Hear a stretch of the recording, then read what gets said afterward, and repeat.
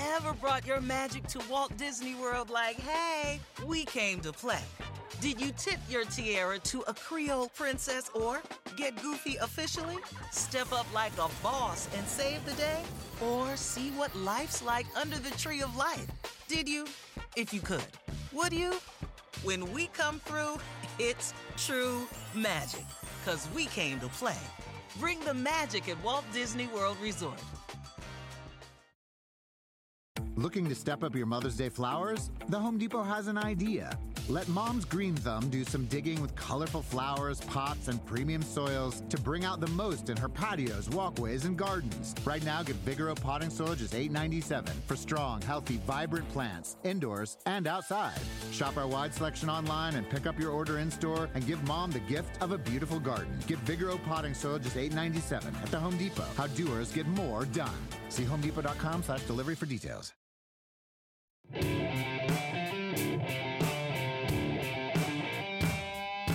Welcome into this Golf Channel podcast presented by Top Golf. I'm your host, Will Gray. Pleased to be joined this time around by PGA Tour rookie extraordinaire and PGA Tour winner, Austin Cook, live from the Dell Technologies Championship this week up in Boston. Austin, thanks for taking the time to join us. Yeah, you're welcome. Not a problem. So certainly a big event this week. You're trying to move on in the FedEx Cup playoffs, but I got to start by looking back to last week. You had a ton of people out to watch you specifically play in the final round at the Northern Trust. The fact that you were playing alongside Tiger Woods was surely just a coincidence, but everyone that follows you on Twitter, they saw the picture that you tweeted out of taking a picture with Tiger afterwards and some of the nice words you had to say about just the experience. I know that your caddy, Kip Henley, was pretty jacked up about it. We can get into that a little later. But just what were your thoughts overall about when you got the text and you knew you were playing with Tiger in the final round? Yeah, I mean, first off, that picture after the round, Tiger asked to take the picture with me. Really? He needed to boost his social a little bit, yeah. There you go. Kidding. That's good. That's good, yeah. But no, when we got the message, Friday night or Saturday night, it was kind of a cool, little like, okay, this is actually going to happen. The scoreboard says that it's going to happen, but you never know. They may twist something around on you. And, but, I got the message saying I was teeing off with Tiger at whenever we were. And I think I got a little nervous at first just because I was going to play with somebody that I've looked up to, my whole life. But, we got out there Sunday and got on the golf course, and it was great. We had a great time, and, it was a real joy to play with him. Nice guy, very talkative. It was a great day that it'll be a while before I'll forget it. Oh, I'm sure. Well, this is something we've seen a few times this year with Tiger playing with guys for the first time and making for a little bit of some jitters on the first tee for those guys. Is that something throughout the year? Are you looking at the scoreboard when you're kind of close to him to think, hey, maybe I'm going to be able to play with him? Or is it something that you're not thinking about until all of a sudden someone taps you on the shoulder and says, hey, looks like you've got T. Woods next to you in tomorrow's round? I mean, you always see his name, but it's not something that I am actively looking, going, how close am I? Is there a chance? I know some people who do that. I know Kip throughout the year, he's quicker to say something about it than I am. Just like, we'll be texting. He goes, okay, somebody birdie's here, then we may get to play with Tiger tomorrow. I think we've had 3 or 4 times where we've been one tee time off. And it finally happened. I think, with Kip being out here, I think his 14th year, and that was his first time paired with him. I almost feel like he was more excited than I was. But no, we enjoyed the moment, and it was a lot of fun. Was there anything about the round that kind of blew you away or took you by surprise? I know a lot of people, you feel like you have an idea of what that environment is like playing with Tiger and walking alongside him, but then maybe sometimes there's 1 or 2 things that even stand out afterwards that as you reflect on. I think just the amount of people, I guess, hollering, between shots and stuff at him. And, some of it good, some of it, not necessarily the nicest thing to say. Right. But, things that just stuck out were just, I guess, what you see on TV, how stoic he is, kind of how, concentrated he is and everything. Between shots, he's focused, but, he'll talk and he'll carry on a conversation with you. And he's just a nice guy. And, whenever you see him on TV with how, I guess, concentrated he is and everything, and some guys may, think that he may just stick to himself, but he didn't. I mean, we both started conversations and, we kept them going, between shots. And, I guess didn't really talk much about golf or anything like that. Just kind of trying to get to know the guy. Ask some questions that you get to know him more on a personal level than what you see, on the news and everything. What were you more nervous for, playing Sunday alongside Tiger or teeing off in the Masters for the first time this spring? Ooh. Probably the Masters. But it was tough. You had to think there for a second. Definitely the Masters. Okay. No, definitely the Masters. Okay. But I do think, I told Kip, I think I was more nervous teeing off yesterday and now the Masters as well than I was Sunday at Sea Island. Well, see, that provides a perfect segue, because I do have to talk about your win. You came in off the Web.com tour last year, and you took care of things very quickly, winning in some pretty dominant fashion there down at Sea Island at the RSM Classic in the fall. Just quickly walk me back through that week. Did you feel on Tuesday and Wednesday like something special might be in the cards, or was it really until you got into the weekend, you got yourself into the position on the lead, that you thought, this is my time to pounce? I would probably definitely the later. Okay. We got in Mexico, we were hitting the ball all right. Things just didn't go our way. I think we finished like 56th or something. So I didn't have a good feel coming into the RSM. And so whenever we got there, we traveled on Monday, and it kind of completely just didn't even cross my mind that with us playing two different golf courses and there being a Pro-Am, I just now have Tuesday to play a practice round. So I wasn't in the Pro-Am, and so I luckily in college I had played the Seaside Golf Course multiple times at the SEC Championship. So we played the Plantation course, and I didn't even play the Seaside course that week until Friday morning when I went out and shot 62. Not too bad. Not too bad indeed. No. So that was certainly, a spark for you this season, but you haven't had much of a let-up. I'm looking back at your stats. You've missed 5 cuts in 27 starts. Coming out and seeing these courses as a rookie, a lot of these places you're seeing them for the first time. What's been the key for you to have such a consistent season the first time out? I think that, just with my golf game, I'm fairly consistent with ball striking. For me, if I'm having an off day, it's compared to others not that far offline. I typically miss it in spots where I don't get in a whole lot of trouble. But I think that also I have a veteran caddy on the back who's been around all these golf courses, who knows what to expect on, certain holes or whatever, has seen pretty much everything. Being out here so long, he's got a lot of knowledge about a lot of the golf courses, and that definitely helps with me navigating the tracks. Definitely helps to have the veteran experience in your ear one way or another usually spells some success. Now, I got to say, you spent a couple years on the web, as we said, then you come in and you win one of your first starts as a PGA Tour member. Mm-hmm. When you're coming in off of the web, a lot of guys are thinking about, what do I need to do to keep my card? I want to be here for one more season. Now all of a sudden you win, and you basically have a 3-year exemption. So what was the process like for you? Did you have to adjust some goals going into the rest of the season after RSM? Yeah, coming into the season I played a fair amount of a tournament before I earned my card. So I knew that, coming in, my mindset wasn't necessarily just keeping a card, because in those 9 events, I had gotten into contention a couple times, and I'd really proven to myself that I deserved to be out here. So I was definitely wanted to keep a card, but I knew that I could compete, and I was a little more comfortable than some of the other guys. That's the biggest thing coming off the web, is just getting comfortable. Because it's a little intimidating. It's a higher level, it's a different stage, and you just got to learn, how to kind of just be comfortable, I guess. I know I've said that multiple times. I get it. But whenever, we got to the RSM, we played well. And then the biggest thing was after that, I got to pick and choose instead of play when I got in.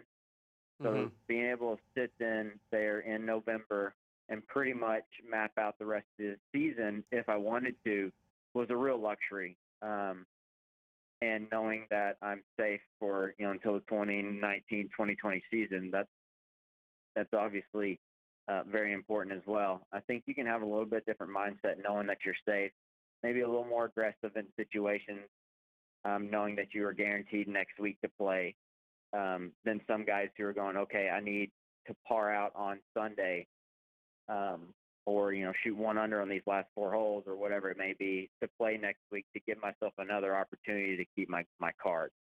So they may play a little more hesitant or, more conservative, but, getting to map out the schedule was a big thing for me, and being able to have the luxury to take off a tournament when my body is telling me that I'm too tired. Yeah. Now, you're one of 3 rookies that have won this season on the PGA Tour. Satoshi Kodaira has won, as has Aaron Wise. Right now, the Rookie of the Year race is shaping up like a head-to-head battle with you and Aaron Wise. If I give you the choice of winning Rookie of the Year on the PGA Tour versus making it to East Lake and making it to that Tour Championship at the end of the year, which one are you going to pick?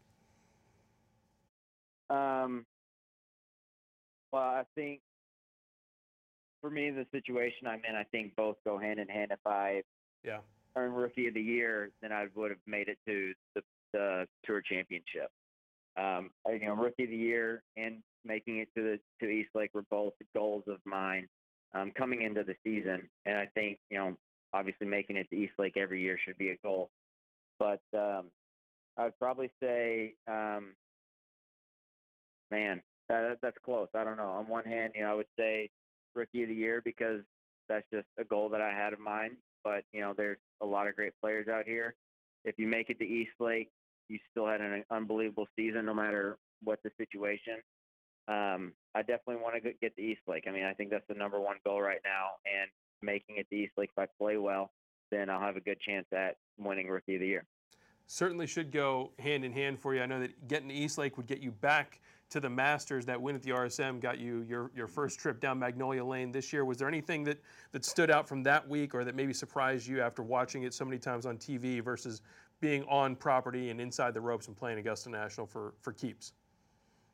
Oh, man, that place was magical. I've been once when I was younger to a Tuesday practice round, but besides that, I mean, it was, getting to drive down Magnolia Lane for my first time. That was something I won't ever forget. I mean, it's just, beautiful.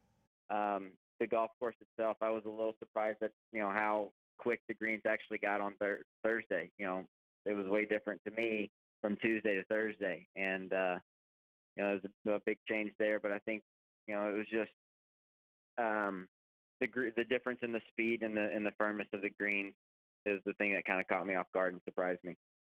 Well, now, as you mentioned, you did have some PGA Tour experience before your rookie season this year. I want to take you back. I was at the Houston Open in 2015 when you Monday qualified in. You've got your brother on the bag. You've got that Ping stand bag, and you're playing with Phil Mickelson in the final group in the 3rd round. What was just, that week was certainly a big week for you. It propelled you on to some big things that year. But what was that round like, standing toe-to-toe with Phil, and you got your brother by your side and trying to keep your head above water that week?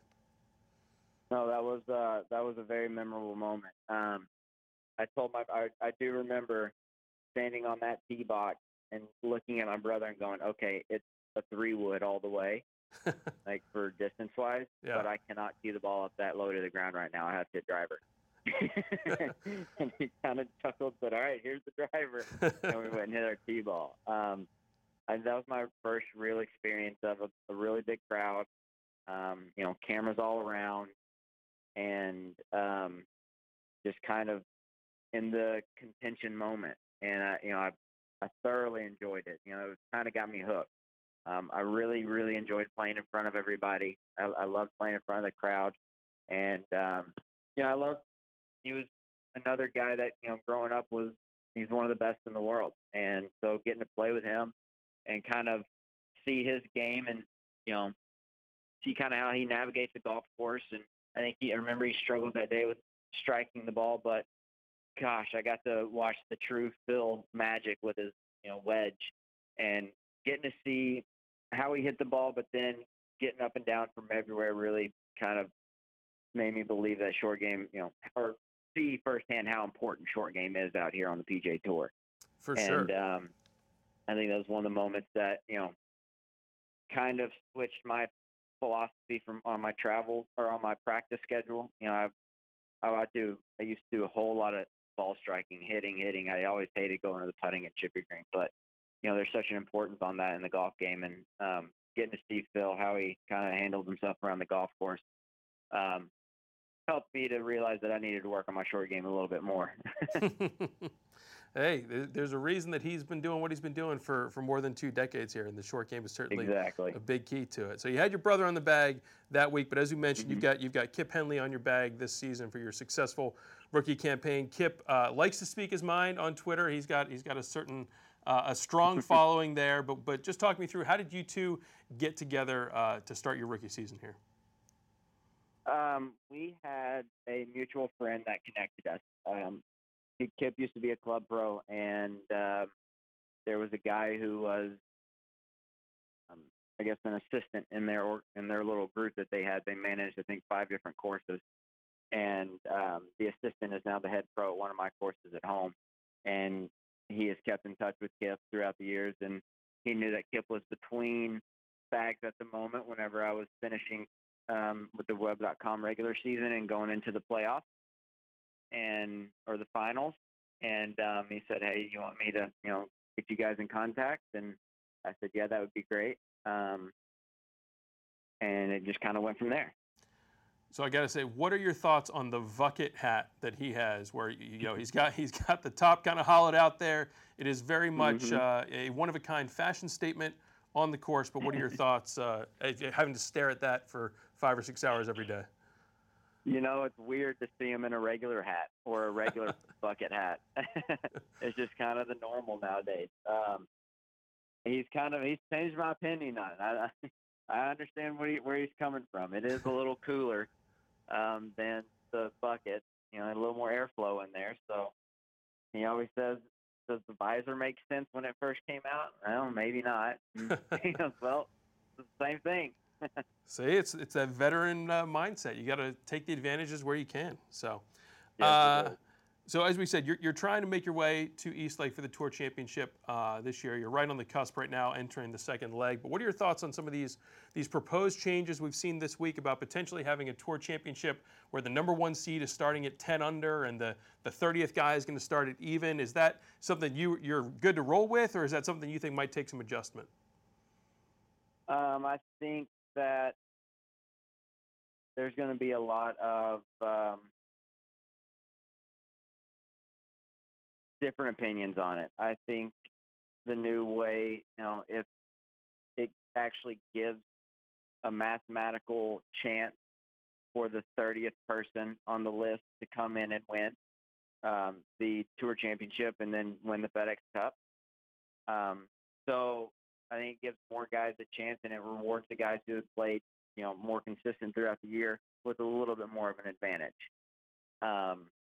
There are other things that they are, doing outside of just the tournament that will, I think, other, bonuses and things like that. But I think overall guys will end up, liking it. They're saying, just give us 1 year before you start complaining about anything, just to feel it out, see kind of what actually does come of it. So, we'll see. All right, we shall see. I like that thought. Give us a year. Let's see how things go, and then we can fill the suggestion box after that. So it's been a big year for you on the course, big year for you off the course. You and your wife recently announced you guys are going to have your first child, baby girl, early next year.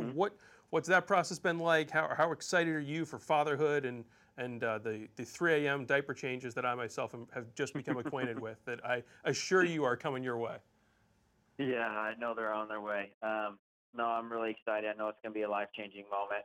We're both really excited, and I think the more and more, or the closer we get to the due date, the more it's kind of hit me that, oh boy, 5 months until life's changing. 4 months until life's changing. But I'm excited about this next stage in life and starting a family, and just kind of, I guess, growing up, doing more grown-up things. We're going to have to see if the bucket hat comes in a newborn size. Hey, that's possible. Yeah. All right, I'll let you get out of here on this one. You are a University of Arkansas guy. You're a diehard Razorback. Give me the scouting report on the Chad Morris era that we're about to kick off in Fayetteville for the Hogs. Yeah, I'm excited. I think his style's going to fit a lot better in the SEC. He's saying all the right things with getting the left lane and hammer down.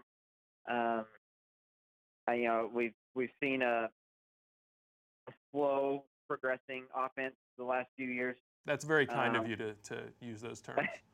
Well, throughout the game, it's just run, try and run it up the middle, and it was mostly